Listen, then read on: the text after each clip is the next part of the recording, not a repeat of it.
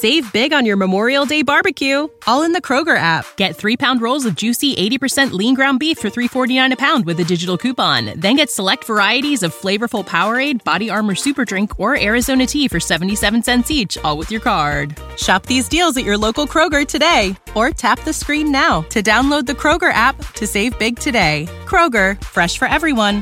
Prices and product availability subject to change. Restrictions apply. See site for details.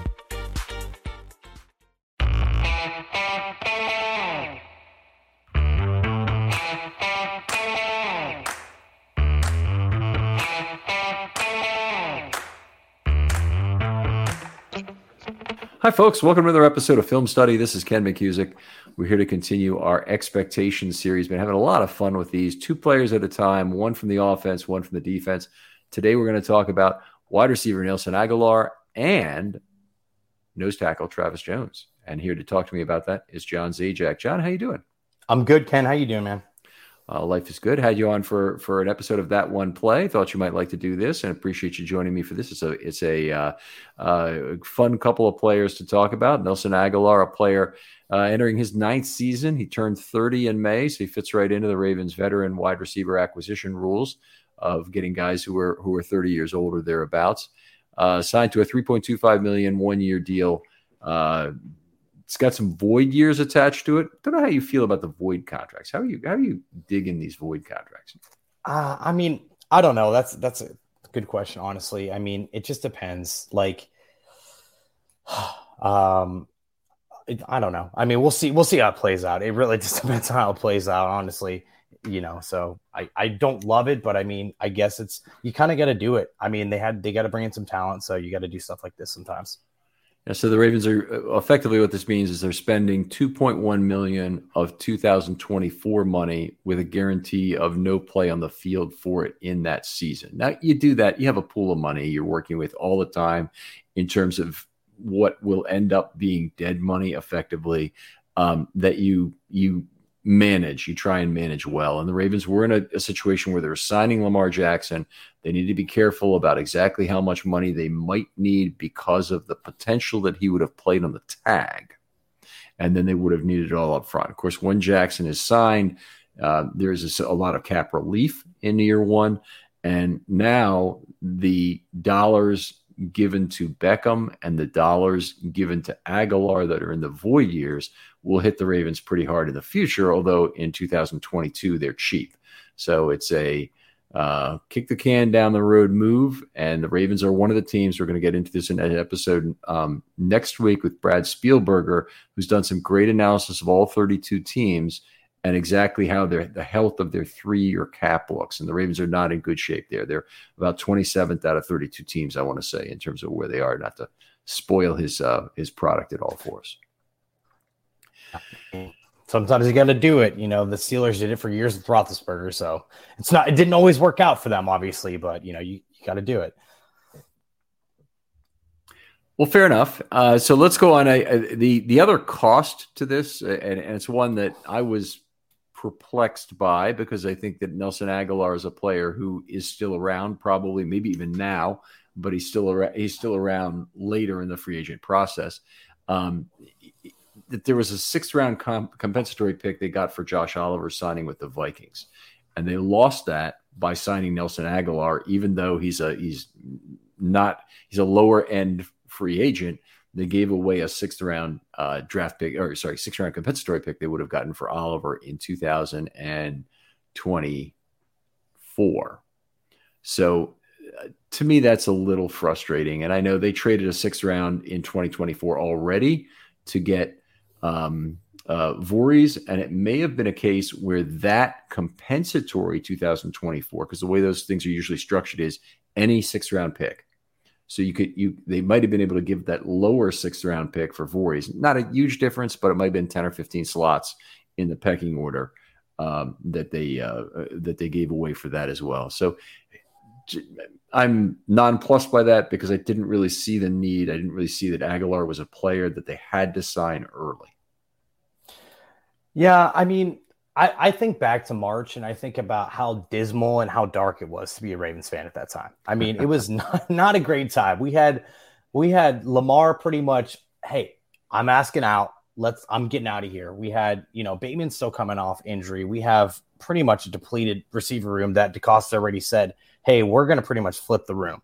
So I think that this was just kind of like almost an olive branch, like, hey, we're doing something here. We're bringing in a guy. And also then you look at April and, a lot of predictions about Ravens taking receiver. We get Zay, but like there was no guarantees that he was going to fall that far. I mean, there was a lot of hype, a lot of people talking about Zay Flowers, as well as some of those other receivers that got drafted right before and right after him. So, I mean, it's almost like we got to do something. This is a guy that has made plays, and that's something that I see with Agholor is like he's one of those guys. It's almost like he's a discount Brandon Cooks almost. He's a guy that like he appears on your NFL highlights 3 or 4 times a year randomly, and you're just like, wow, that was a really good play. So at least you're getting something out of that.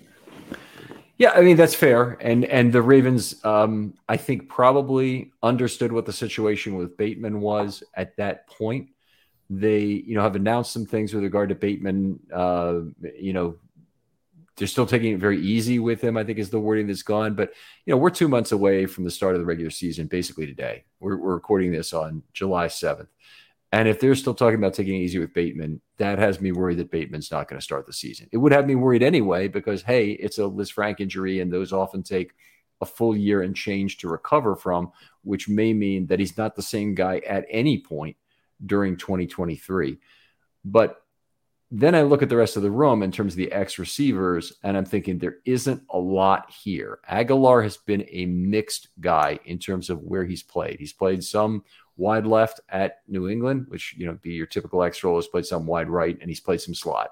And he's been that way for a number of seasons. He's been a mixed use receiver. And I think, if you depend on him to be the X, not sure he's going to be the guy that gives you the route running skills that turn him from a guy who can be covered one-on-one on an island to a guy who demands safety help. And that's what the Ravens really need to generate out of their X receiver this year.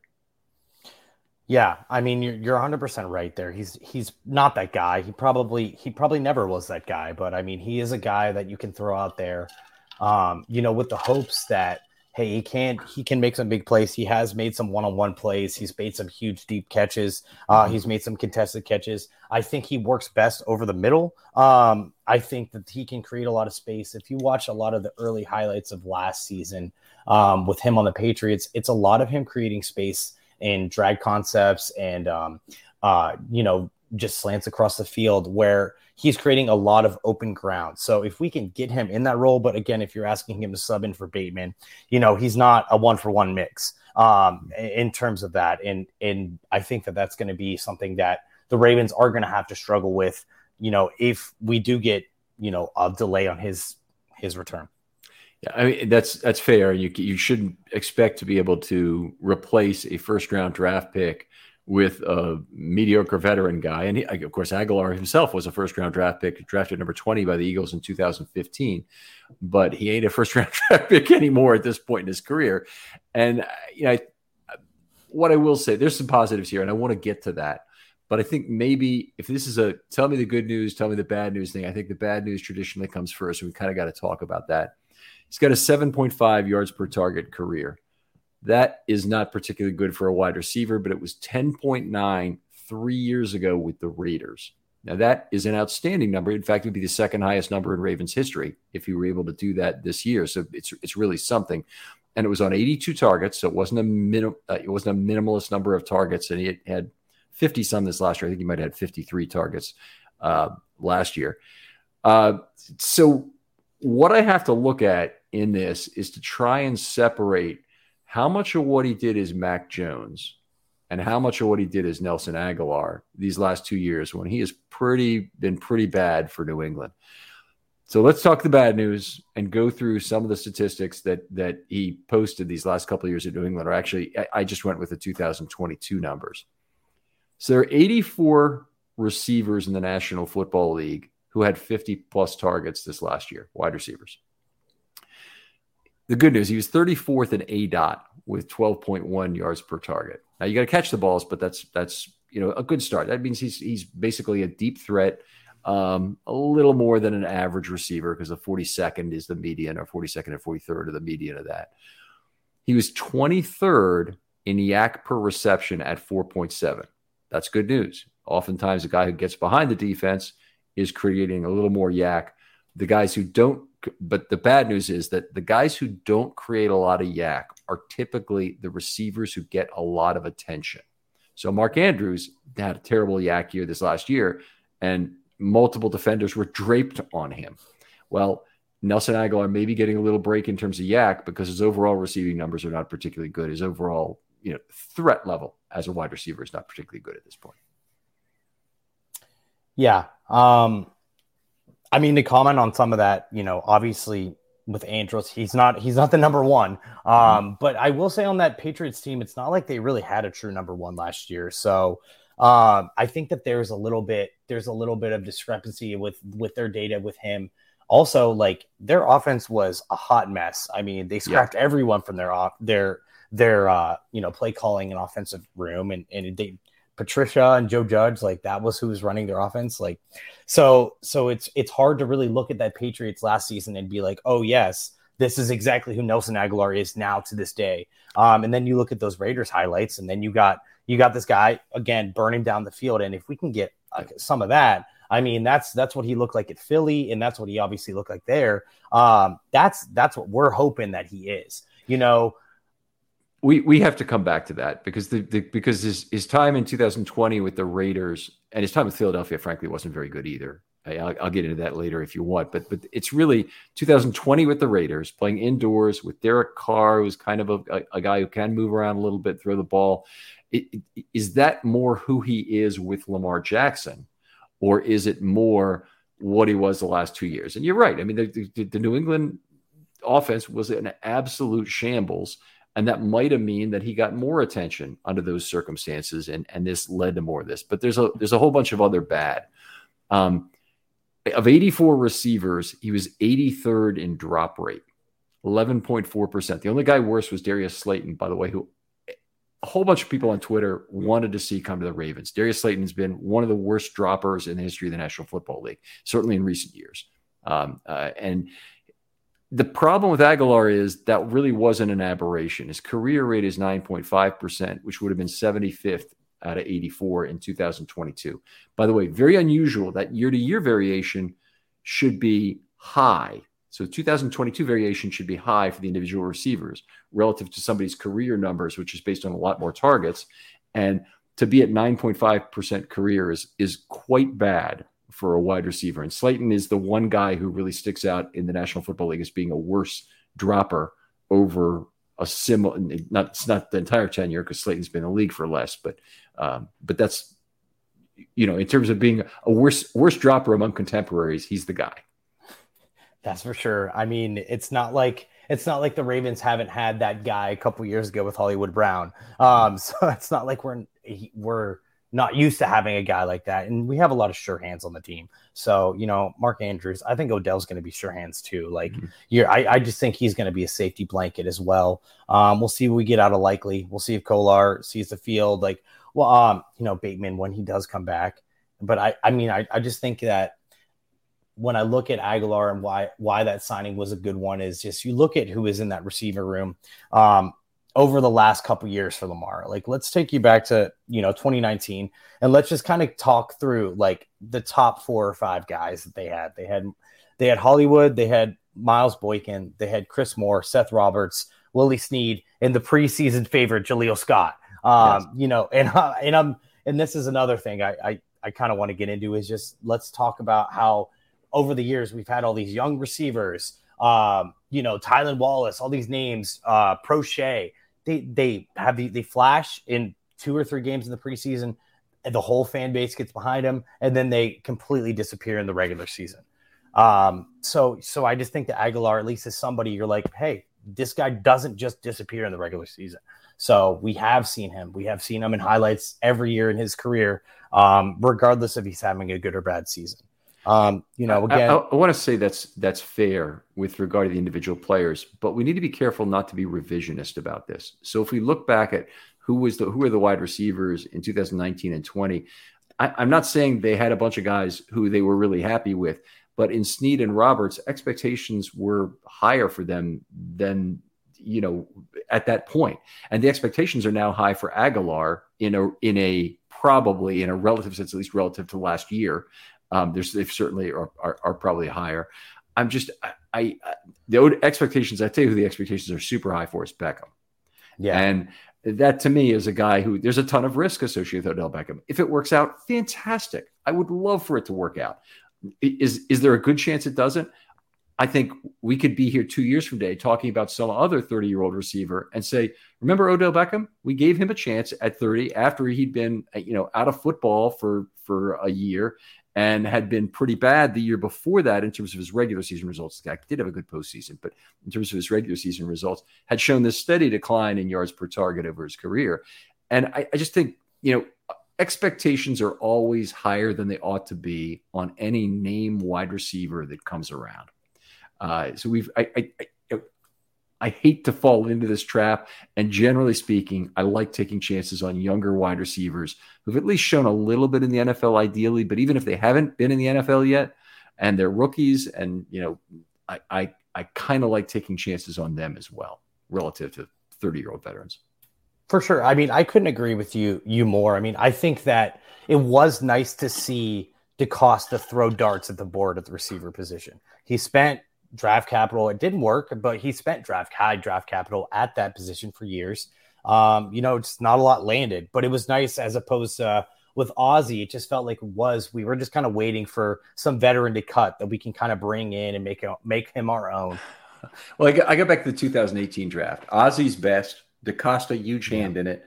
And the two receivers they took in that draft were the two worst players by far. So they had 9 guys, I think, who were still in the NFL and a bunch of people getting their second contracts and whatnot. Zach Sealer, their 7th-round pick, was the first to get the additional contract. Lamar's the highest paid player in the league. But the two guys they drafted were Jordan Lasley, who's most famously known for throwing the ball into the pond at the practice facility and getting his ass cut for that and some other things.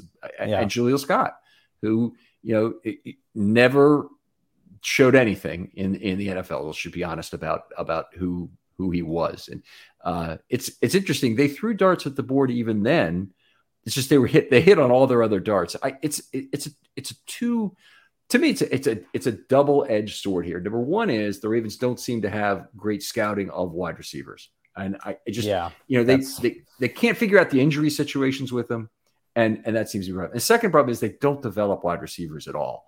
So, and maybe if you want to throw in a third, is they had a run-first offense that was exceptionally great at what it did with no impetus to change to a wide receiver scheme. And now bringing in Monken, they find themselves extremely poor at the position with the likelihood that the scheme will change. And I think, by all indications, they want it to change, but they don't necessarily have the talent to catch the football. Yeah, I mean that's for sure. I mean, you're right about like Ozzie threw darts at the board. Like let's talk about that.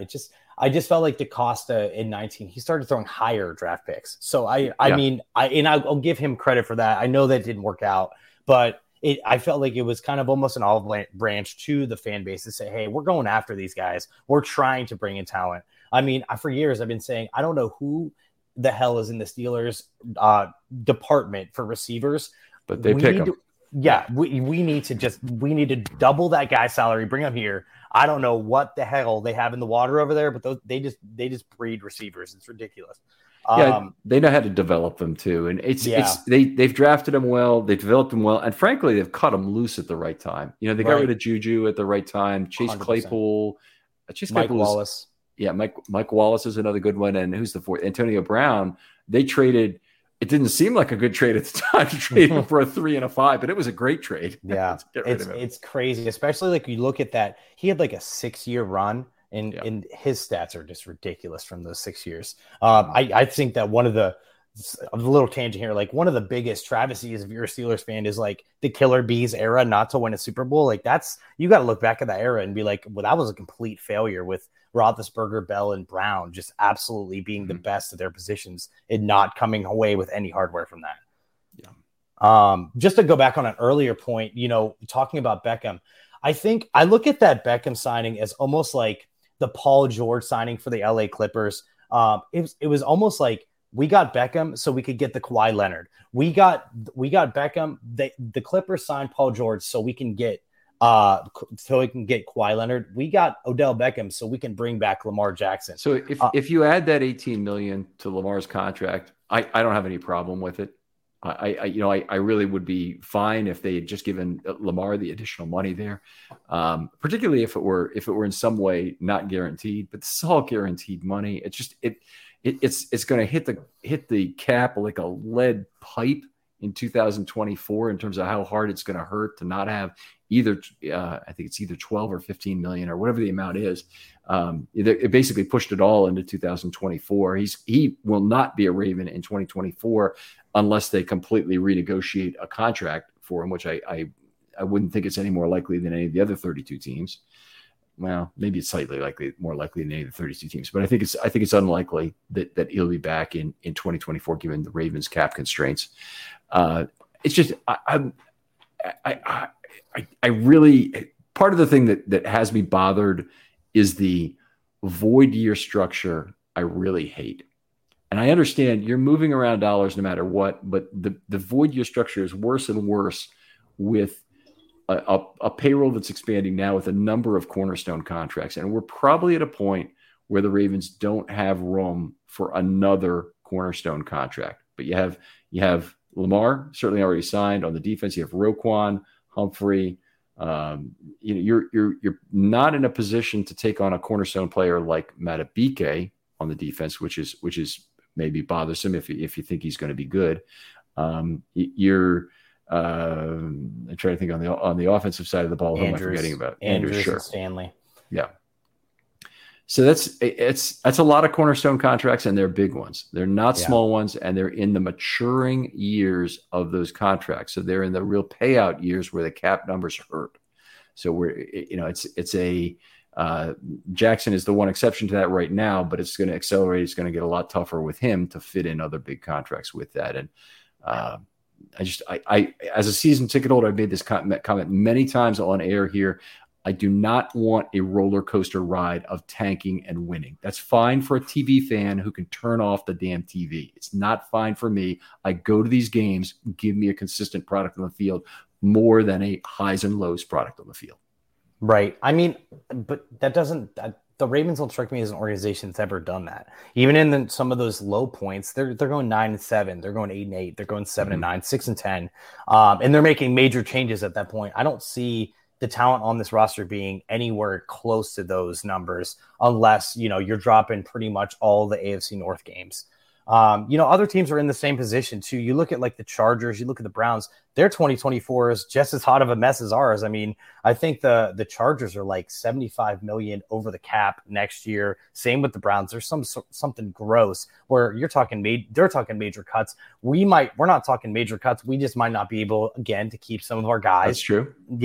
So I don't think we're going to be losing any of those cornerstone guys. It just sucks that we'll probably lose out on a Matabike, but as bad as it is, and I would agree with you in this thing, as bad as the Ravens situation is and the difficulty in 3-year cap is, the Cleveland Browns have that awful Deshaun Watson contract that they're going to have to eat and work through. And even if they restructure it, and honestly, he's going to have to turn into a much better football player than he was last year for that to work out for the Browns. I mean, that's an obvious statement, but he's gonna have to refine his ability he had several years ago now before that will work out for the Browns. I think that's the potential really good news in the division is the Browns will be have that millstone hanging around their neck for the next. It could be only 4 years, but it could be 7 or 8 years if they decide to extend him. Yeah, I know. I mean. That's why I almost like the Odell contract, because again, it just gave us the ability to get Lamar back to the table, and then thank you Eagles again letting us trade back into the first round to get Lamar, and then signing Jalen Hurts and giving him the deal to pretty much say, hey, build my deal off this. I mean, thank you. That was Eagles, a good break for sure. That was so getting us there. So just getting back to Agholor though, but before all of that happens, we bring him in and again, it just looks like something that's like, all right, let's try to rework this receiver room. And again, there's not a lot of talent in the free agency market at that time. Okay, so we've been interrupted a couple times on this, but I got to go through the rest of 2022 and the bad news before we start turning this around and going, because I want to do it too. I don't want to be the only guy who's giving bad news here, but there is a lot of bad news. Yeah. We talked about the drop rate. He's 77th of 84 receivers in contested catch rate. That's terrible. It's a very small number, 2 out of 7, but it's not his thing. And it hasn't really been his thing ever, but it definitely wasn't his thing in 22. 67th in yards per route run out of 84 at 1.23. Some of that's on Jones because obviously that is dependent on a quarterback getting you the ball in an accurate way. 78th in passer rating throwing to him at 72.3 out of 84 guys. Marquise Brown, by the way, 66.4 last year was even worse. That ended up being a pretty damn good trade. Yeah, for sure. Yeah. He had 2 fumbles, Agholor did. That was tied for the third most among receivers. His yards per target was 6.8. I don't have a ranking on that. For whatever reason, PFF gives you a lot of nice metrics, but they exclude yards per target, which is just ridiculous. And so a ranking for that would be nice. But it's not good for a wide receiver. It's not the very bottom, but it's not good. So I just summing it all up, you get the idea. It was a very bad year in New England. There were a lot of things wrong. We don't have to make excuses for them and everything. But I think what we do need to do is we need to figure out why should this be more similar to 2020 with the Las Vegas Raiders as opposed to these last 2 years with New England, and also factor in the aging component of that because Agholor was a 27-year-old man when he had that season, and now he's a 30-year-old man. And there is going to be a difference for that. But let's talk about reasons for optimism. You seem ready to do it. Go ahead. Hey, I mean, I'm kind of giving you that take a couple minutes ago about just the receiving rooms that Lamar's had to throw to over the years. I already told you the 2019 one, and that was his MVP season. Mm-hmm. So let's just look at 2020. He still got Snead, Prochet, Chris Moore, Duvernay, Des Bryant, the corpse of Des Bryant, I should say. Yes. Hollywood and Boykin. So again, all those young guys, couple of which we invested some decently high draft picks. Nothing really came out of that room. Again, it's good season in 2020 as well. So Brown, Brown, obviously Hollywood. I mean, that was like kind of who we were hanging our hat on and saying, oh my God, we finally drafted a 1st-round receiver. We did it. The next year we bring in Sammy Watkins. They draft Tylan Wallace, Prochet still there, Duvernay, Marquise, and Boykin. I forgot how long Boykin lasted before we were just kind of like, hey, you can go to the Steelers. It's fine. We'll find someone else to block. And then Bateman. So again, it's just all these young, unproven guys. And then Watkins, which, for years had just been injury. So that was an interesting kind of pickup. Let's toss Boykin's name out there. Who would you rather have as your backup emergency X receiver this year and number 4 guy, Agholor or Boykin? Wow. Boykin gives you a lot on a football field that Agholor doesn't give you. I mean, but Agholor can still block. The one thing that he's an underrated blocker. So, I mean, I will say, like, I know you're going to hate this take, but, like, I'd rather have Agholor. I mean, I can see him making plays. How many catches has Miles Boykin caught? Like, how many times have we seen him make a play? He's made a couple of touchdowns. I don't even know how many touchdowns he has in his career. But I would much rather have Agholor, even though he's less of a blocker. My point is that it's really close. Okay, yeah. That it's not far. I mean, here's what I'll tell you: there haven't been a ton of targets for Boykin during the Lamar area, and we know why. You can give the initials of the guy who's most responsible for that. but his career yards per target is 8.2. Agholor is not in that range. I have to look back. I think he was 7.5. Let me get to it. Might be wrong because he did have one really good year 3 years ago, but Agholor is 7.4 career in terms of yards per target. You definitely get a much better blocker with Boykin. And I would agree with you, by the way, that Agholor had been a pretty good blocker prior to last year. And I think that with the Ravens, that will improve again because it has to. He's a guy that they preach it, and I think that they'll get that right. Boykin was just exceptional in that regard, being able to maintain length and position, keep his feet at the time. I'm not saying right now that I'd rather have 2023 Boykin necessarily be the guy to replace Agholor. But if you're talking about Boykin after his second year or Agholor right now, there's no doubt in my mind who I'd take. No doubt in my mind. That's fair. Hey, agree to disagree on that. Sure.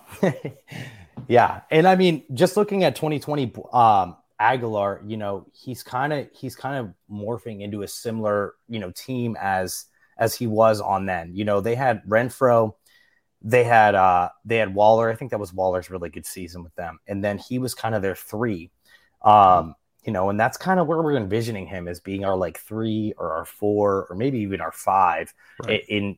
That's kind of where we want him. So it's like, if we can get a couple guys ahead of him to really show up to the plate, and then he can kind of just come in there and make a handful of big plays and just be out there as a veteran target for Lamar. I think that's all we would want him for. That's all we need him for. Yeah, absolutely. And a restricted role, 4th or 5th receiver on the team, limiting his snaps, and he still is a speed threat. I mean, I want to get to the reason for optimism because I have stuff on my list too. It's just the 2022 season was terrible. It was a complete toilet flush of a season from Agholor, and it's something that it's on his permanent record. That's the truth of the matter. But he still brings some speed to the table. He's 4.42 coming out. I don't think he's anything like that today, but he's not 4.6 either. Yeah. And I think that is really one of the things the Ravens probably looked at to decide, can he still take the top off of defense? And when I say take the top off of defense, I don't mean sometimes outrun a single man in a single cornerback when on a single-sided receiver. What I mean is that he also draws safety help on that side because that's what the Ravens really need. Zay Flowers is terrifically important to this team because he brings the speed to draw that safety the way Marquise Brown did. Create space for Andrews underneath, so Andrews is not consistently double covered. Create space for Beckham, who has other issues with separation, but could use a big body, is a good route runner to get some wiggle at the top. I think there's the hope there. It likely will be a big threat if he can get in the middle of the field without a congestion of defensive bodies being there, as there was for a lot of the Roman era. Same thing could be true of Agholor. Get a good catcher in the middle of the field who could do that. I think the speed is one reason that I would point to for optimism, but he's got to actually translate that speed into gravitational pull on additional defenders. Yeah. I mean, I'm hoping the speed's there. You're right. That is a huge reason why we signed him. And, we've a lot of our speed guys have gotten hurt. A lot of them have, Bateman goes down, Hollywood had the Liz Frank, Duvernay, like all of our guys that have been the quote unquote, take the top of the defense guys or envisioned that in that role have only been doing that for a very short time for us, maybe less than a season for most of them. So hopefully, I think throwing another dart at the board at that style position receiver is good. I think that could help us in the long run. And look at the Chiefs last year. They threw a bunch of resources behind their receiver room to replace Tyreek. They bring in Juju. They got Kadarius Toney. They brought in MVS. Marquez Valdez-Scantling. They draft Sky Moore. They still had Hardman. And that ended up really helping them because MVS had a huge playoff game for them. I think against the Bengals. I'm not sure. But he helped get them over the hump. And again, that's a 4th, 5th receiver for their team. So if Agholor could be a guy like that, where it's like, hey, we're in a big game here. We just need somebody to show up. Maybe he does show up. So, I have a lot more faith in him than James Prochet to show up in a spot like that. There's no doubt about that. Obviously, we're not going to disagree on that one at all. But it's anyway. We're trying to be positive here. That the speed is one thing that I think the Ravens really looked at as being this can help us. The other thing being that he had some experience at X, had been used there some, certainly not as overwhelming position like a Bateman, for example, but could be used there. The variety of alignment last year, he played 193 snaps wide left, 147 wide right, 132 slot. That that's a balanced receiver. A lot of guys kind of fall into that. I don't know how Beckham was last year. I need to look at that for the expectations show we're doing on him coming up. But it's possible the Ravens looked at that and said he has some productivity or alignment value or problems that we can either focus his play on to get that value or eliminate those problems. And one thing with a high drop receiver that comes to mind is he may have a favorite shoulder. And so you may want to get him on one side of the field to reduce those number of drops. Yeah. I think I agree with all of that. I mean, let's see what we get out of him. I mean, one thing I did see last season early was good separation as well. I don't think he has that top end speed anymore, but I do think he has the ability to separate, especially over the middle. And I'm hoping that we can see a little of that next year. And I think if he can, show that, I think he can actually carve out some snaps for himself. Even with Flowers coming in or Bateman coming back, I think his ability to separate is something that Lamar really hasn't had from the receiver position at all in his time for the Ravens. And just watching some of those highlights early in the season, I think he had a hamstring about halfway through the season or, week 4 or 5 or something like that. And I don't think he was the same player as well. I think that also could go against his record. I know, you've been pulling up his last season a lot, but I think he did have to battle through some injuries as well. So we'll see if he can stay healthy and we'll see if he can create that separation. That's been one of the positives to point to is his durability has been outstanding in the NFL, or very good, I'd say. Maybe not outstanding, but he's only missed 12 games in an 8-year career. There are some guys obviously who play every game, but that's really exceptional. Is that he can stay on the field that much. Be interesting to see if he's used in a special teams role. I would not expect that off the start, based on the fact if Bateman is not healthy, because I think they'll want to be too careful with the receivers they do have, right, to try and make sure they can keep them around. But he is a guy, as the season rolls on, he might be able to help you on special teams, gunner or whatnot, on punts in particular. And it'd be interesting to see how they use him there. Yeah, I agree. I mean, it's all depending on the health of that room, it seems like. Okay, one other thing that I think is a reason for optimism, that I think it might be something the Ravens said, okay, this is more like the situation with Derek Carr than it is the situation with Mac Jones in New England. And that is that Lamar is certifiably an extended play quarterback, consistently has some of the longest time to throws of any quarterback in the league. And that's a big advantage in terms of separation players and speed players making space for themselves. So if that could turn into something useful, and there's more to it than that, because the really great extended play players also have an instinct for where the space is at the end of the play. And so it's not about raw speed, but he can have a little more time for separation playing with Lamar. And I like that. You mentioned some of the crossing the field issues. That's where some of that space can be created late, is dragging an opposing corner who's in single coverage across the field and gaining additional ground on him there. Right. And I feel like that's where it seems like some of his bigger plays have been on, either extended plays or just down the field throws. So we'll see what we can get. I really like our ability in the receiver room to kind of grow together.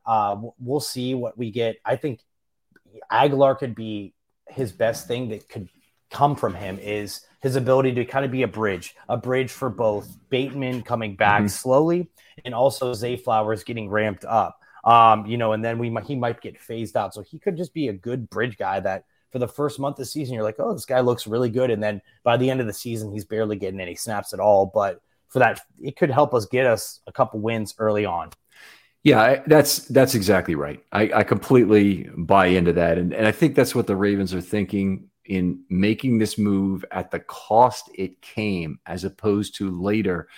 They had to be really concerned about the health of the room. I don't know what the situation is with Duvernay. There were comments that he might have even been back for the playoff game if they'd been able to continue.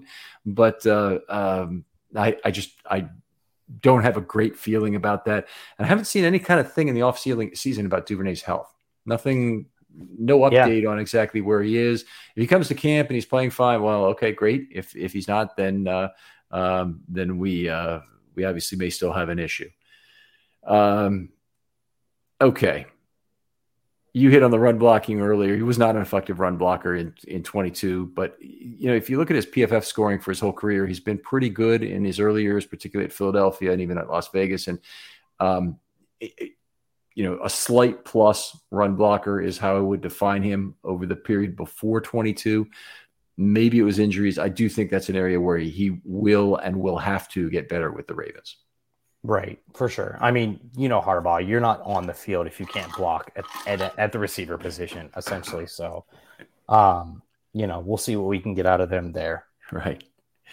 So for 23, I think we both talked about it a little bit, but a backup X and a fourth or fifth wide receiver role is where I would hope he ends up. You'd hope certainly that Zay Flowers, who's terrifically important, Bateman, and Beckham all get more snaps for sure. I think there's a question of whether a Duvernay gets more snaps. And I wouldn't say it's out of the question that somebody else who we don't know yet, whether it's a veteran outside the organization, a young player they scarf from another roster.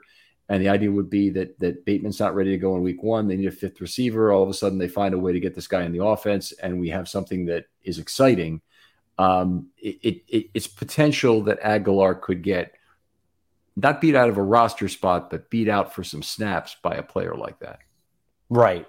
I mean, that's for sure. So I think that really comes down to Bateman's health, how comfortable they are if they're going to bring somebody else in, because, I mean, they have bodies. Like, it's not like Tylan Wallace and Prochet went anywhere. They're just down. They're somewhere. So they have guys that they've liked enough to bring in, and they've given them some opportunities to make plays out there. I think that Agholor has an advantage over Duvernay because the one thing is, even when Duvernay had that, I think it was last season, he had some good plays, but he didn't create any separation. And that was, I think, that his biggest issue is he's a speedster that doesn't create separation. He's made some great contested catches for us, but that's not a strength in his game where you need that out of a top end receiver. Whereas Agholor, at least you're going to see some space in the field, and Lamar's going to see an easier throw than he would be with Duvernay. So I think that's where he gets the advantage over him. I don't deny what you're talking about. Devin Duvernay just certifiably catches the football better than Agholor does. It's not even close. And that is most of the difference in the two of them and their yards per target number. Because Duvernay last year, it certainly wasn't bad at all. 8.3 yards per target last year. He was 5.8 the year before, so it's not like it's always worked out with him. Again, that it might be the reverse Agholor situation. We have to figure out which is the real Duvernay there in terms of that. He gives you something as a jet player, and maybe Agholor will be that. You think there's some possibility that Agholor would be a jet player as opposed to, say, Flowers or Duvernay? Yeah, I can see that, or even a bubble screen guy, just a guy get him the ball. Let's see what he could do. Give him something easy to catch on just a little bubble screen and say, hey, go get 7-8 yards on this. We need a first down. We need an easy conversion. Go ahead. Okay. All right. So let's get down to it in terms of what a good season is for Nelson Agholor and what a great season is. So for you, define it any way you like. I might ask you about it after the fact, but what's a good season for Nelson Agholor for you? I think a good season is just he's the bridge. He's the bridge to Bateman's health. He's the bridge to Zay Flowers getting comfortable with the offense.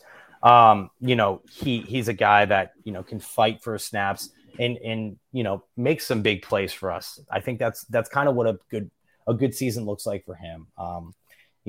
Again, without having any sort of track record on what Monken's offense is going to look like for us, it's hard to be like, oh, he's going to have 5 touchdowns or blah, blah, blah. It's hard to say, even comparing him to looking at the Georgia's offense and bringing that here. So I think just being the bridge is what a good season looks like.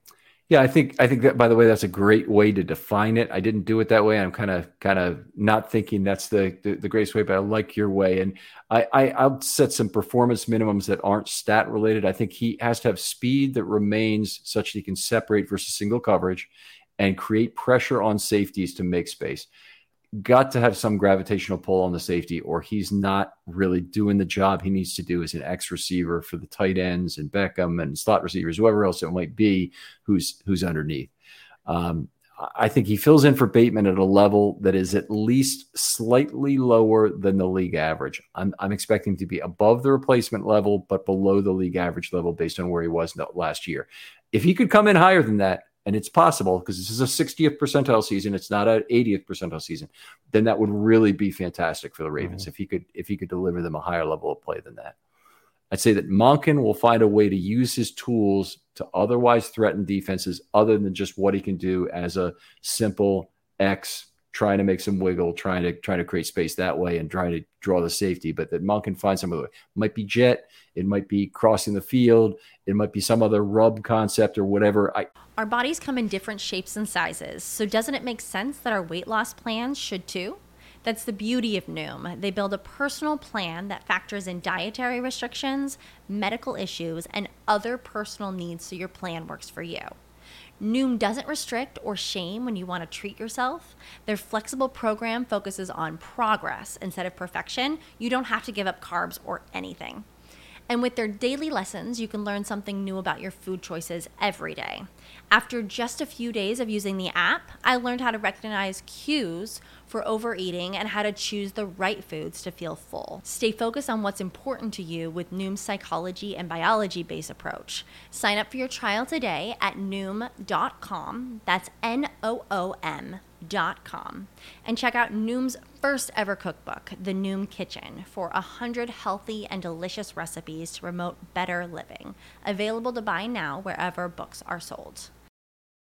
I don't know. I can't imagine it, but I hope Monken can in terms of exactly how he would use him, and that could be potentially exciting.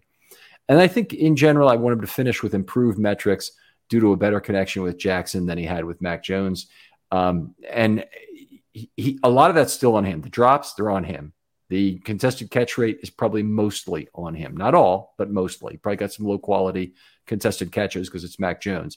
But I want to see him improve, generally speaking, in those metrics. He can't be in the bottom quartile of every single freaking metric like it seemed like he was last year.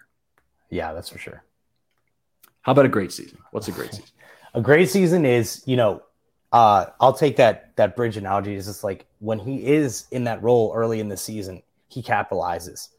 He pops on the field to the point where you start saying, hey, we can't take him off the field, or we can't reduce his snap count to put in Flowers so much or take him out on some of those preferred routes that we completely change our offense. I think a great season for him looks like he becomes just like a super reliable deep threat or big play guy that, he might not get all the targets, but for some reason he'll find the end zone a handful of times. He'll make a couple big 40, 50-yard plays that you're like, wow, why are we throwing to their fourth receiver? And why is he this open? I think that's what a great season looks like from him.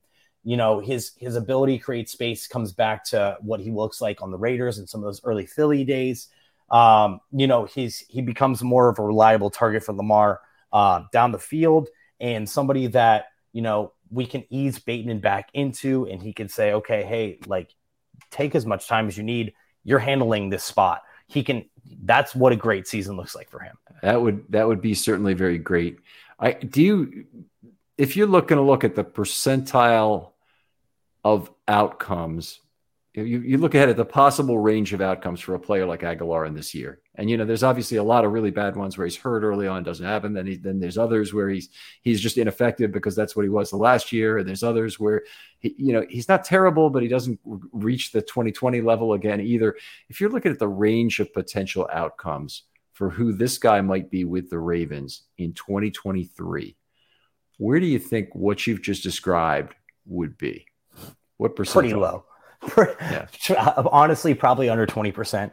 But that's also because look how many mouths we have to feed on that offense too. Because we're not talking about the tight end room, and likely we're sitting here talking about the receivers and what Agholor can do to fight his spot for that. He's still going to have to compete for targets, and obviously I feel like they're going to do a little bit more of the screen game, and so you got Dobbins involved. So I mean, it's hard to say, hey, how are you going to carve out a great season in a room full of talent, or at least a room full of mouths to feed. Yeah. I think that's what I would say. Yeah, one of the reasons to look forward to the mouths to feed argument is there's going to be a lot more targets this year. I mean, they only had, I think they threw 488 passes last year, but it'll be a lot more this year. The Roman offense, which was great, honestly, if you look at the 4 years of Roman offense, very effective for the Ravens in terms of completely controlling the clock, totally reducing snap count in games, keeping the defense fresh with that by keeping the ball longer, and just strictly from a run play versus pass play perspective, run plays take longer off the clock than pass plays do.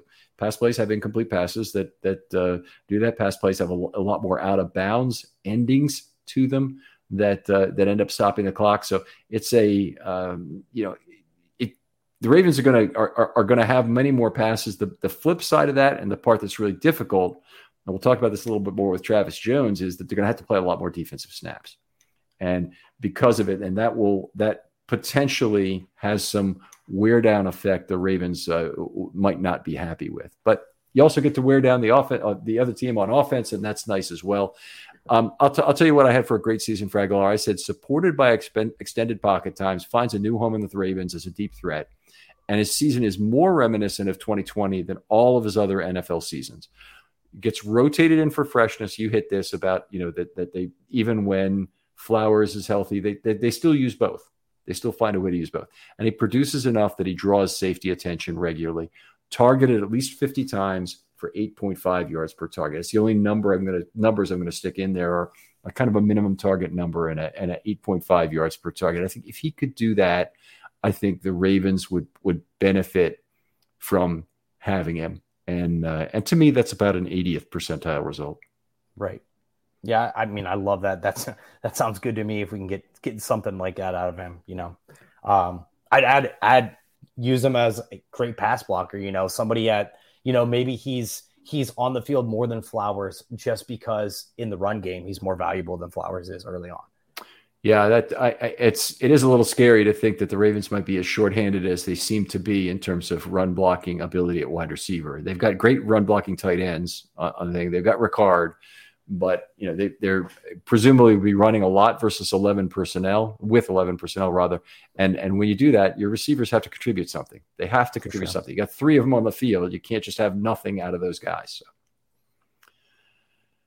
All right. Well, we had our production meeting beforehand, and we thought, this might be a long discussion because I think we have some healthy debate on exactly who Nelson Agholor is and how likely he is to help the Ravens this season. What are some of the positives to look at? And great debate. Really appreciate that, John. And we're going into Travis Jones here. I'm guessing we might both love Travis Jones. Just a little bit, I mean, God, it seems like we just talked about how the Steelers, they breed receivers. I feel like the Ravens breed defensive linemen or just that front. So he's another guy that you looked at the tape when he got drafted and you're like, how did this guy slip to the third round? I get he goes to UConn, whatever. But just it's crazy how athletic he looks and how comfortable he looked last season as a rookie, especially early. Yeah, it was great that he was able to step in the way he did. Pierce was injured in the third game, and it is not typical for Ravens defensive linemen in their rookie season to play as many snaps as Travis Jones did, and particularly ones who have a limited role. So Travis Jones was pretty much a nose tackle only last year for the Ravens. Some of that was the fact that Pierce got hurt, forced him into that role. He didn't play until week 3. That's when Pierce got injured. And Jones ended up playing 30% of the snaps as a rookie, including 2 games that he wasn't even on the field for. So that's an impressive number. If you go back to Brandon Williams, I don't remember what his, but it wasn't anywhere near as high during his rookie season. Yeah, I mean, just looking at film from Brandon Williams and looking at film from Travis Jones, it just seems like, Travis Jones looks like he shoots out of a cannon sometimes, and the way he can escape, get off blocks is just.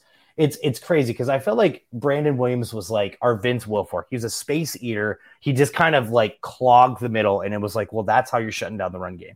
Travis Jones does that, maybe not to the extent of Brandon Williams, but his ability to get off of those blocks and actually either make a play or make the running back or quarterback make a little extra wiggle to give, Queen or now Roquan some time to get in there to clean it up is really impressive, especially for how little how little he's been on the field with us. So I just think his role is going to be huge next year. And another reason that we kind of were like, well, Calais, we got to use your money elsewhere. We can make do with the guys we have in the room.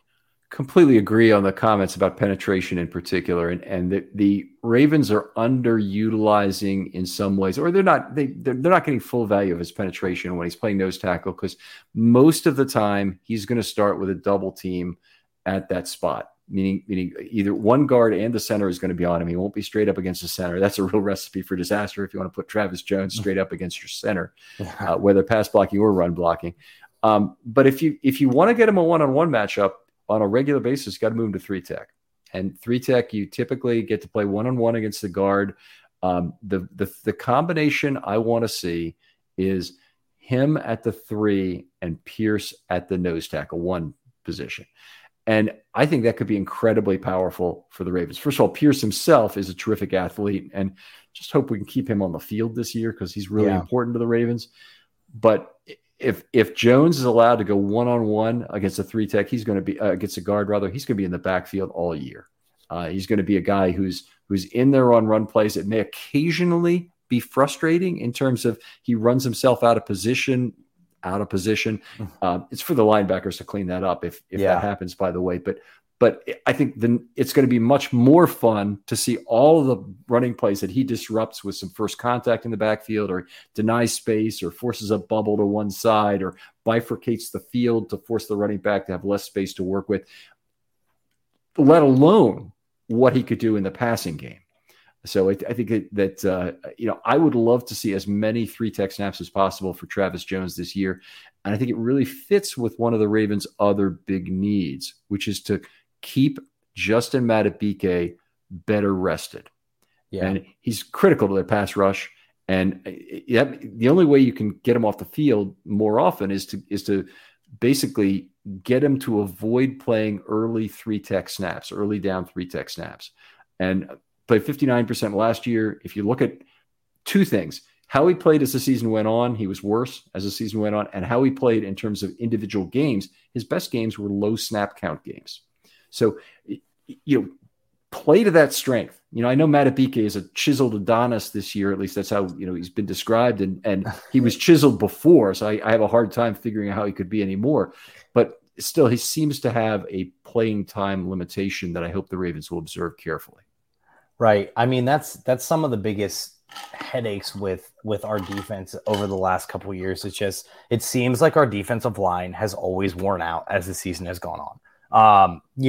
Whether that was the pass rush with Justin Houston a couple of years ago, where in OA, like it just seems like there's always one or two positions on that line that we're relying on one or two guys to do too much. And by the end of the season, they're almost not a shell of themselves, but they're just not, that effectiveness is just not there. And I think it's interesting. You said, you want to see Travis just play that 3. I was listening to, the Ravens, the Lounge podcast, and they had him on, and they asked him, hey, what position do you see yourself playing on the line? And he said he wanted to play nose. So it's kind of interesting to hear him talk about that's the position that he sees himself in, or is the best fit. Yeah, very interesting. So, as time goes on, we'll see if maybe they do a little pivoting between him and Pierce to just flip them back and forth and just see what happens there. Well, honestly, if they want him to play nose and Pierce to play 3, I could live with that also. But the Ravens have a history of this. The Ravens, when Pierce was an undrafted rookie free agent, he was clearly one of their best defensive linemen. They moved Brandon Williams to 3. Yeah. Brandon Williams was not perfect for the 3-tech role. He's not the same kind of penetrator that Jones is.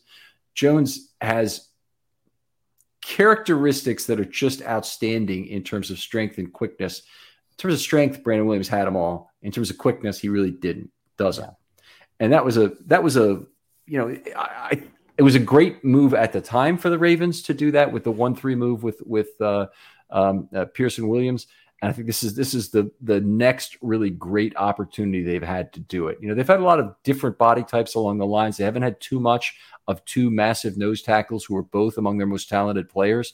And now that they've got it again, figure out how to use these two guys at the same time. I mean, you want them both on the same downs. So don't make them compete with each other for an eyedropperization of snaps when both could play more.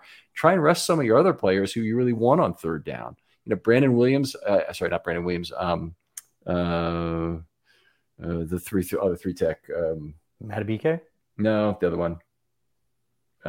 Broderick Washington. Yeah. He knocked down a bunch of passes last year. He's a guy you want in on passing downs a lot. You probably also want him in on early downs as well. You could have him in on early downs as a 5. But he gives you, some things in the passing game that are positive.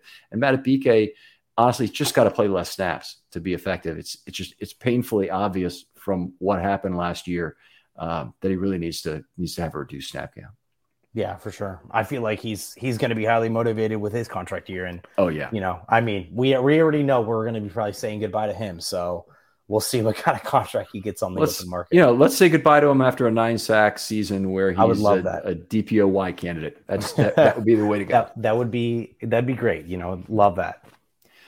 A little bit more about Jones. He was used almost exclusively as an early down run defender. That's 34 out of 342 snaps last year.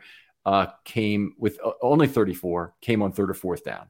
So it's only a tenth of his snaps. It's a prototype kind of nose tackle usage that you get that guy off the field on third down. You have a kick in.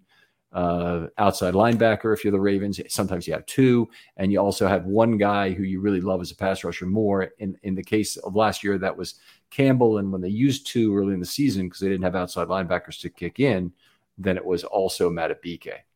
So I think Matabike will still fill that role on third down. I think they're going to be back to kick in outside linebackers, and wouldn't absolutely shock me if Travis Jones gets a little more third down love because of what he can do earlier, if they really test out who he is as a pass rusher. Yeah, I mean, for sure. I think that the Ravens do a good job of kind of slow playing some of those rookie guys, and then they kind of see what they can do. And then after a while, they just start kind of unleashing them, and they just kind of start throwing them in weird positions that you never know where he's going to line up. I mean, I think McDonald's is as creative as Wink was. I think that he utilizes the talent a lot better too, or at least in the one season he gave with us. I think he forms his scheme to what our strengths are, kind of like what Monken's kind of brought in to do. Mm-hmm. Hey, I'm going to build an offense around what we have, as opposed to, hey, this is what I do. So I'm hoping to see that continue to grow like it did last year. Obviously, it was kind of slow. You look back at the Miami game and some of those other ones where you got Hamilton out of position, or we have, some of those young corners getting beat deep, and we end up losing that game. So I think there's going to be some growing pains, but I think this is a pretty established team, side of the ball, at least. A lot of those guys, they're all coming back at least for a year, with the year experience with McDonald. Yeah, I do. I would not. By the way, McDonald proved to be very good. I think very adept at adapting his game plan to the opponent, and also some making changes. But both those are also extreme strengths of Wink Martindale. I think we've got 2 coordinators here that have left in the last couple of years, and Roman. I really dislike people pretending like Roman was a terrible coordinator. He wasn't. He's the best offensive coordinator the Ravens have ever had. It's not close. If it is close, it's Kubiak for 1 year in 2014, getting a big year out of Flacco. But it really, I mean, what they were able to do in years 2 through 5 of Lamar Jackson is just remarkable. And I think Lamar should recognize it. I think that the Ravens should recognize that they do. I don't think that's a problem. I think the Ravens media and fans really just need to appreciate how good he was. And we'll have it bad again someday. We'll have a really bad offensive coordinator who makes a lot of mistakes, because the Ravens had a bunch of guys. Remember Mark Trestman? Do you remember some of the other guys they had? Morningweg. Yeah, Morningweg is another one who not particularly good. They've had a bunch of guys that didn't work out, and then finally they get one who's outstanding. They made him wait to get the job for quite a while. I mean, make him wait for an extra year behind Marty Morningweg after he's already been in here managing tight ends or run game coordinator or whatever the hell his title was before he got to be offensive coordinator. They really waited. Then they built the offense around Lamar Jackson with Roman, and you couldn't have done it better. You couldn't have done it better. I mean, he immediately, not only did Jackson have one of the greatest years in the history of the NFL, but he also had a limited offensive cast who produced, and certainly in terms of salary in particular, who produced one of the greatest points per drive season that's ever been delivered. And if you compare that to the cap spent on that team, it was an unbelievable. It's one of the greatest coaching jobs of all time to put together that offense in that way and succeed the way they did. And then everything he did after that is compared to 2019 Lamar. And it to me, unbelievably unfair to Greg Roman over that period. I agree with that. I mean, we're definitely a spoiled fan base in the last 4 years with Lamar coming in, with Roman the way he did. I mean, I think some of the biggest notes that you hear Ravens fans complain about is with Roman was a couple of things. You just see like lack of creativity, lack of ability to adjust in game, and lack of ability to come back in games. Amazing how well we looked in that 2019 season, because we're up in every single game. We're winning every single game pretty much from the first drive on. But when the chips were down and we're not able to come back from a 10-point lead, and then when you have Mahomes out here, who it doesn't even seem like a 14-point lead is safe for anyone, then what are we talking about? Okay, we can possess the ball like anyone else. We can not like better than anyone else. Yeah, that's true. That's true. That's what I meant to say. But the issue is Mahomes is going to score. I don't care what the defense is doing. He's shown that, and there's a couple other quarterbacks that can do the same. I think that Philly's another team that's kind of built like that. That can kind of come back in games or keep themselves in games regardless. And I just didn't see over time, especially as the years went on, it just felt like teams kind of figured us out. They boxed us up. And when we didn't either have the running backs, when we had every age veteran running back coming back in. By the way, we haven't learned anything about that, it doesn't seem, but yes. For sure. So I think that's the biggest thing. And then you look back to his Kaepernick days. The issue with Roman is he's super effective in that first season. And then you look, the numbers deteriorate over time. And again, we have two instances of that. I mean, I think he was. I would buy that, but John, how do you explain the fact that he's been around the league forever and he's still able to come back with a new quarterback and put together one of the greatest offensive seasons of all time? If they truly had figured Roman out, then it wouldn't matter who they had. And Colin Kaepernick and in his early years and Lamar Jackson, there's a difference between the two, but it wasn't just a scheme. Sorry. I think it would be foolish to not give Roman credit for coming up with a scheme that was remarkable for Lamar Jackson in that 2019 season. And frankly, in the 2018 season as well, because Lamar was very limited as a quarterback in that year. He completely changed his ability to throw. Roman found a way to win 6 out of 7 games down the stretch. They had a great defensive team that got the job done, but it was Roman getting those consistent first downs with Lamar that was a big part of that team. Right. I'm not trying to bash Roman. I'm just trying to give you the other side of like where that anger comes from or that frustration with him comes from. Yeah. Those couple notes. But again, I mean, what are we complaining about here? We had one of the most exciting and fun 5-year stretches that we could have had. I just think I think they would have lost a lot of the fan base if they would have kept him around this year. And I mean, you look at the Hollywood Brown thing. I think that essentially that was, he came in and said, it's either Roman or it's me. And they said, well, we're picking Roman this year. And then, but again, it hurt our ability. Yeah. Great choice. Great choice. We'll take that every time. But again, it hurt our ability to bring in any sort of outside receiver help. And then it made us have to waste more draft capital at that position. And we haven't hit. So I think that overall it it was time to separate. And same thing with Wink. It was time to separate. Well, okay. First of all, the case of Roman, don't have any disagreement on that. It was time to separate. What the problem I have is the bashing of Roman after the fact. Is that people don't realize just how incredibly great he was. They want to poo-poo everything the guy did, and frankly, great offensive coordinator. He put together an incredible stretch of play under Lamar Jackson. Was it time to go? I do believe it was time to move on too.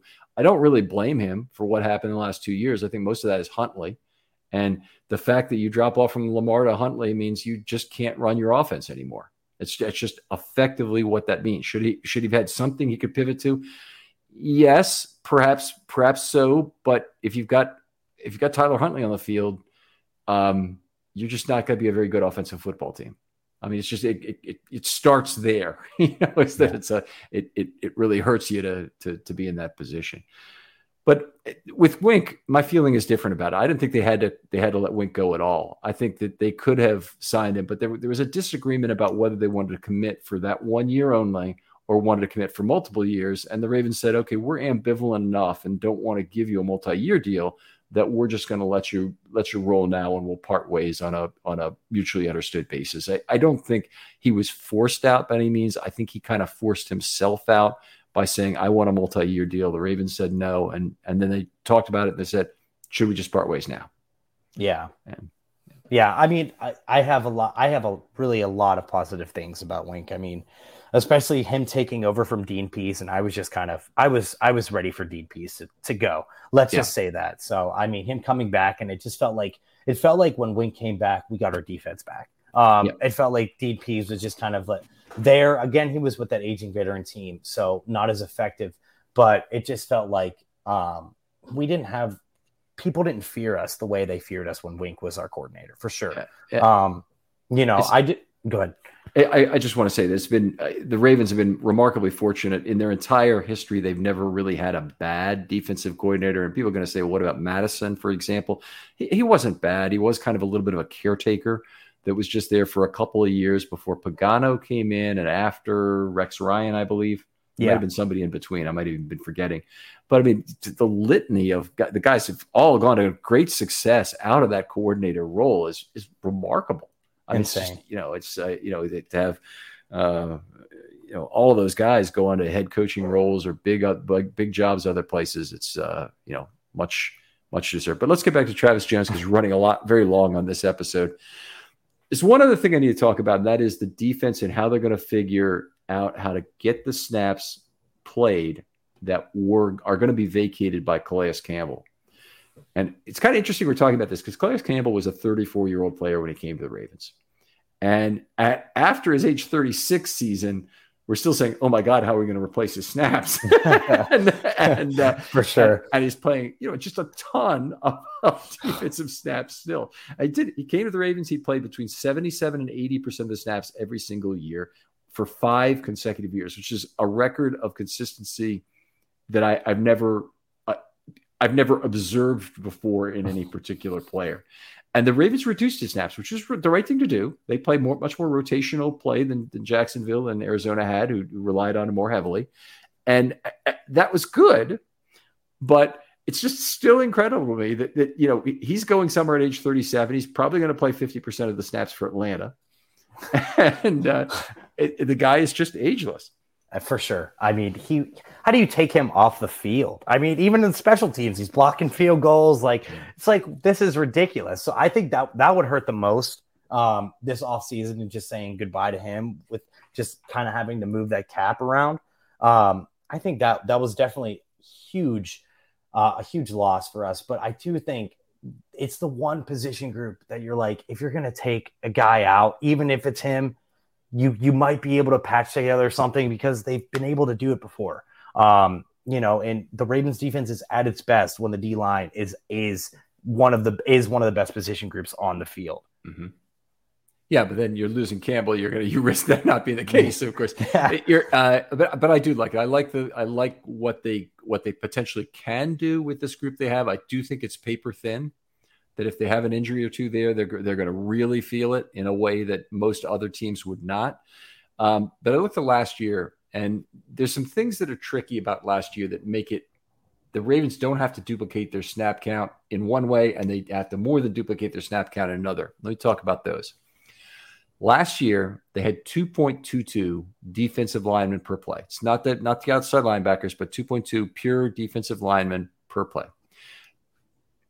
That's high for the Ravens. They normally would play something like 2.0 for multiple reasons. First of all, if you think about it, when you play nickel defense, you have exactly 2 on the field.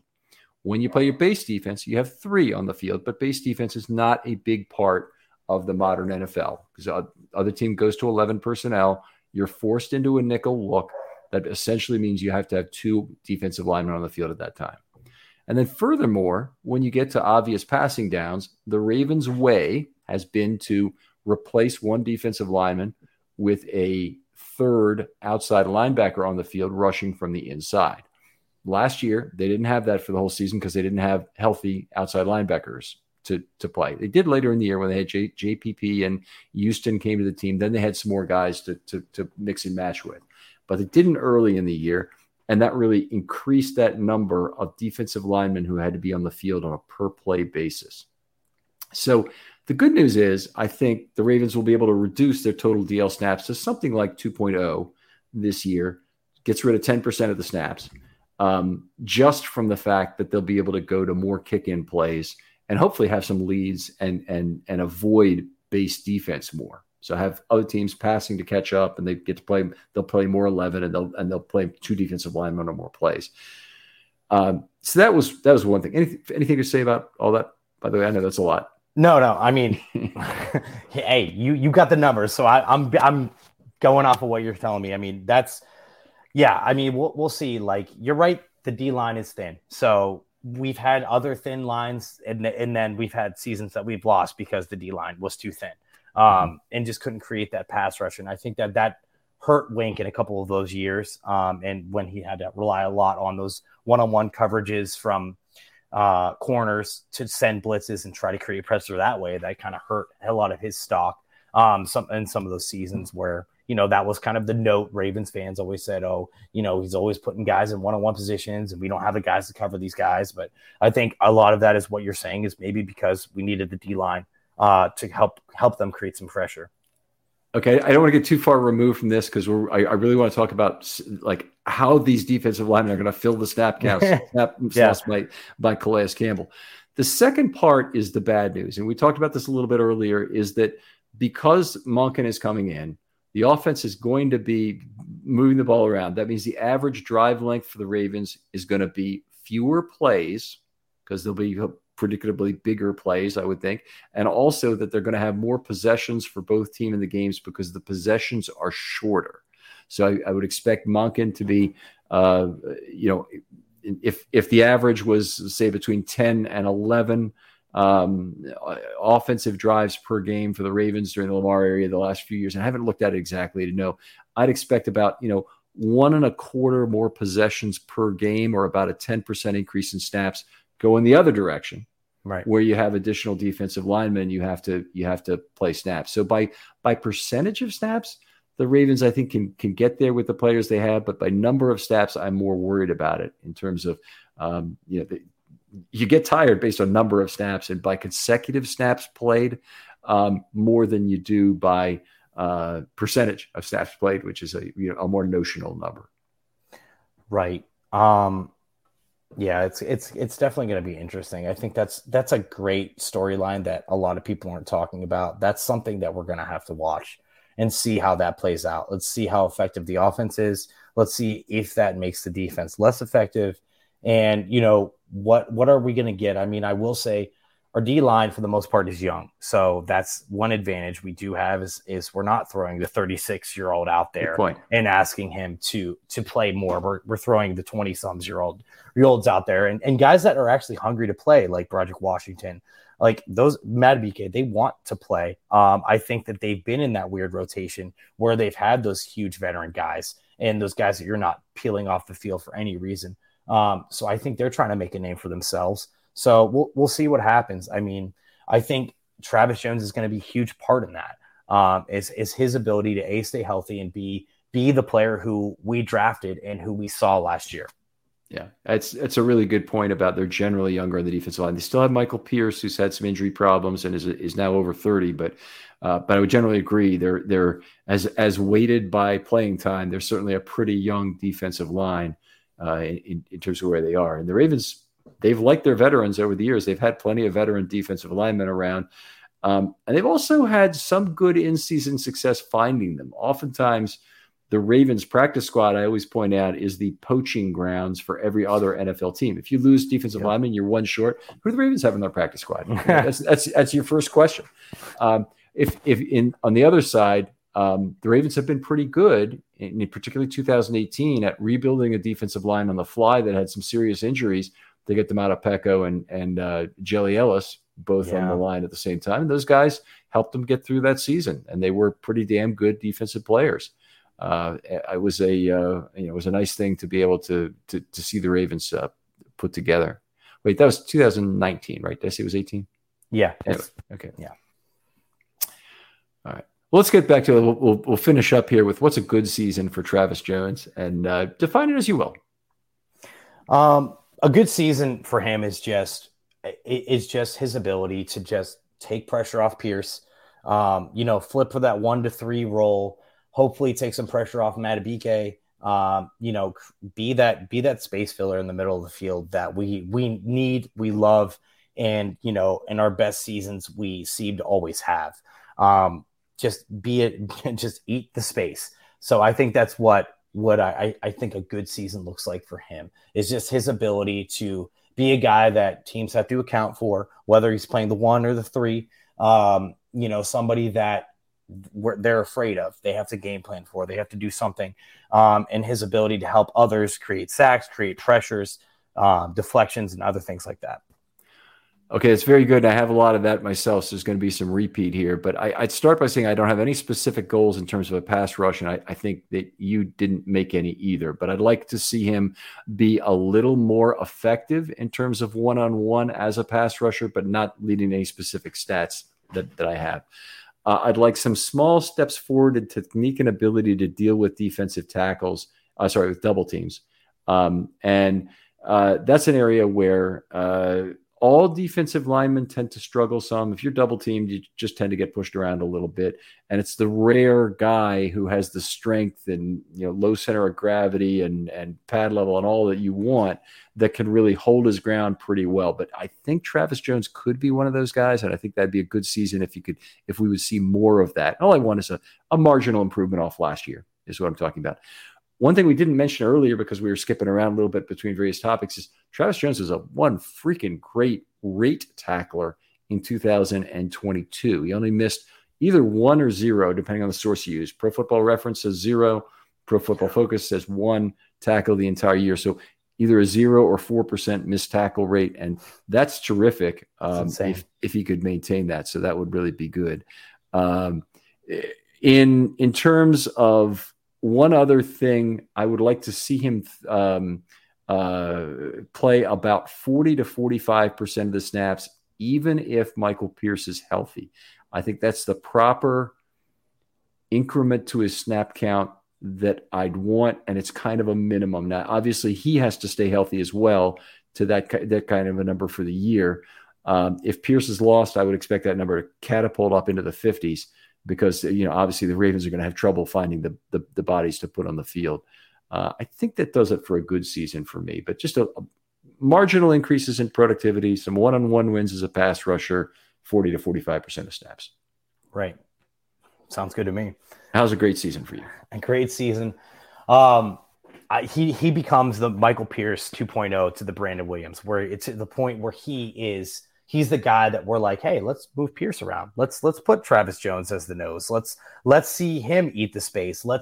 And I think that, within that, he would have to show his ability to rush the passer, get some sacks, or at least get some pressures that lead to sacks, where you're talking about a guy that, he's taking on double teams, and his ability to create so much havoc back there that other guys are just eating. Madubuike, for instance, Ojabo. They're those seasons, those productivity numbers go way up, and it's everyone's going to talk about the pass rush, but it's really coming from the interior line. So I think that's what a great season looks like for him is he's threatening Pierce at that nose pretty much from the start, and to the point where they're just kind of like, hey, let's reduce your snap count, Pierce, and let's see what Travis Jones can do, or let's move you around and let's get a little more creative and see what happens. Just fascinating on a couple of levels. First of all, I really love the notion that he would improve the pass rate statistics of everybody else, pass rush rate statistics of everybody else along that line. I think the Ravens have lived off second man opportunities, and that was part of what I had. Pass rush may not show up in gaudy sack total, but pocket compression creates second man opportunities, and I think you're right on the money. As far as the 1-3 thing goes, it's not immediately obvious to me why Jones would not be the better choice for 3 tech than Pierce, but I'm okay either way it works. I just want to see them both on the field at the same time. If McDonald thinks, yep, our best 1-3 combination is respectively Jones and Pierce at the 3, fine. I think Pierce could be devastating to opposing guards, getting low and pushing them right back into the quarterback quickly to try and create that need to pull the ball down and change your position, which inevitably leads to more dangerous situations for the quarterback, whether that's, down the field or in terms of sacks. I don't want his run defense to improve modestly at nose tackle and dramatically when used as a 3 tech. So what I mean by that is he's going to face a lot of double teams on the nose. He's just got to eat that space a little better. The good season level of being able to maintain his position at a better level than his rookie season is all I'm looking for. I'm not looking for some huge increment to his play. It could happen, but I'm not making it as a condition here. I'd like his snap count to exceed 50%, which will give the Ravens a lot of relief in terms of their 2024 DL rebuild, which is looming. So that is a daunting task. It's been daunting these last few years. You see all these old guys on the line and thinking, how the hell are we going to rebuild this thing? And they've had a couple of draft picks, and looks like Travis Jones has really worked out, and he certainly was a bargain in terms of where the Ravens got him. That's great, but now we really need him to play at the next level to make sure that rebuild is not just going to be the biggest kick in the gut we've faced. For sure. Yeah, you're right. That is a big looming problem going into next year, and with Madubuike probably leaving, we have Pierce for one more year after this, right? No, I don't believe. I'll have to look at it. 1 second. Let me look. No worries. I think he had void years or something. Because I've looked this up before. Let's see. So Michael Pierce he's got void years. He's 2023 signed, and then he's got voided salary after that. So I mean, they could re-sign him, but he's out of here probably after this year.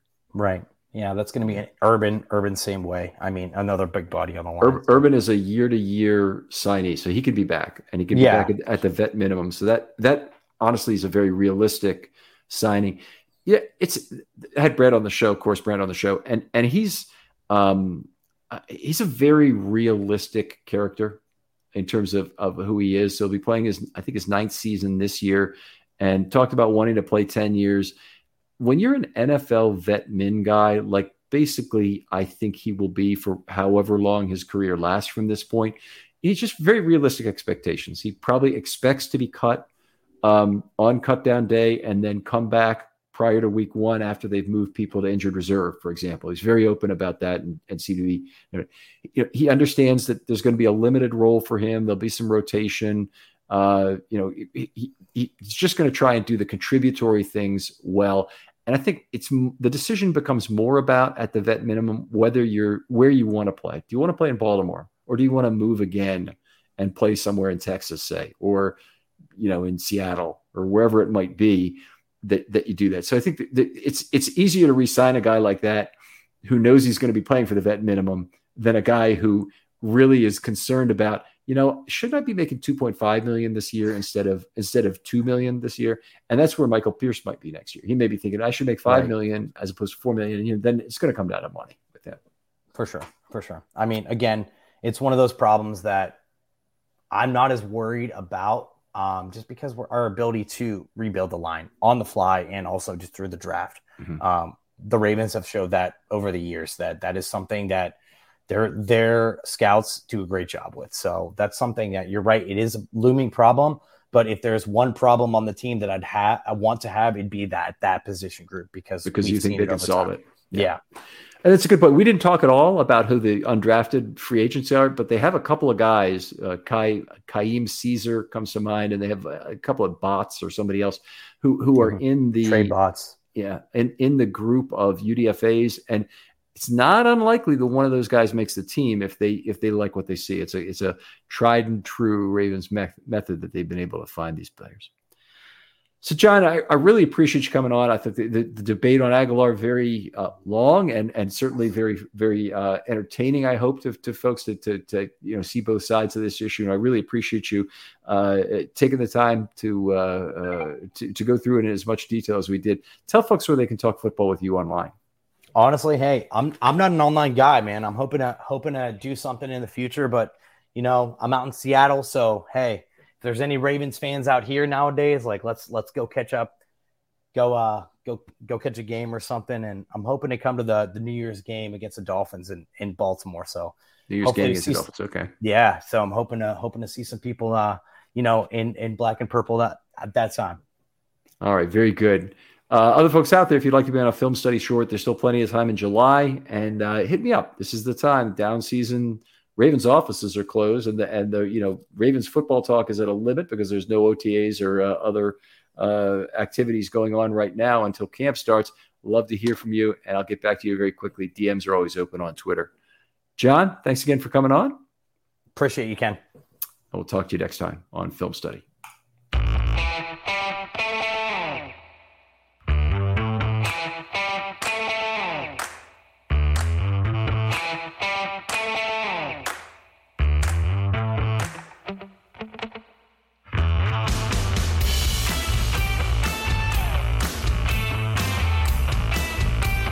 Save big on your Memorial Day barbecue, all in the Kroger app. Get 3-pound rolls of juicy 80% lean ground beef for $3.49 a pound with a digital coupon. Then get select varieties of flavorful Powerade, Body Armor Super Drink, or Arizona tea for 77 cents each, all with your card. Shop these deals at your local Kroger today, or tap the screen now to download the Kroger app to save big today. Kroger, fresh for everyone.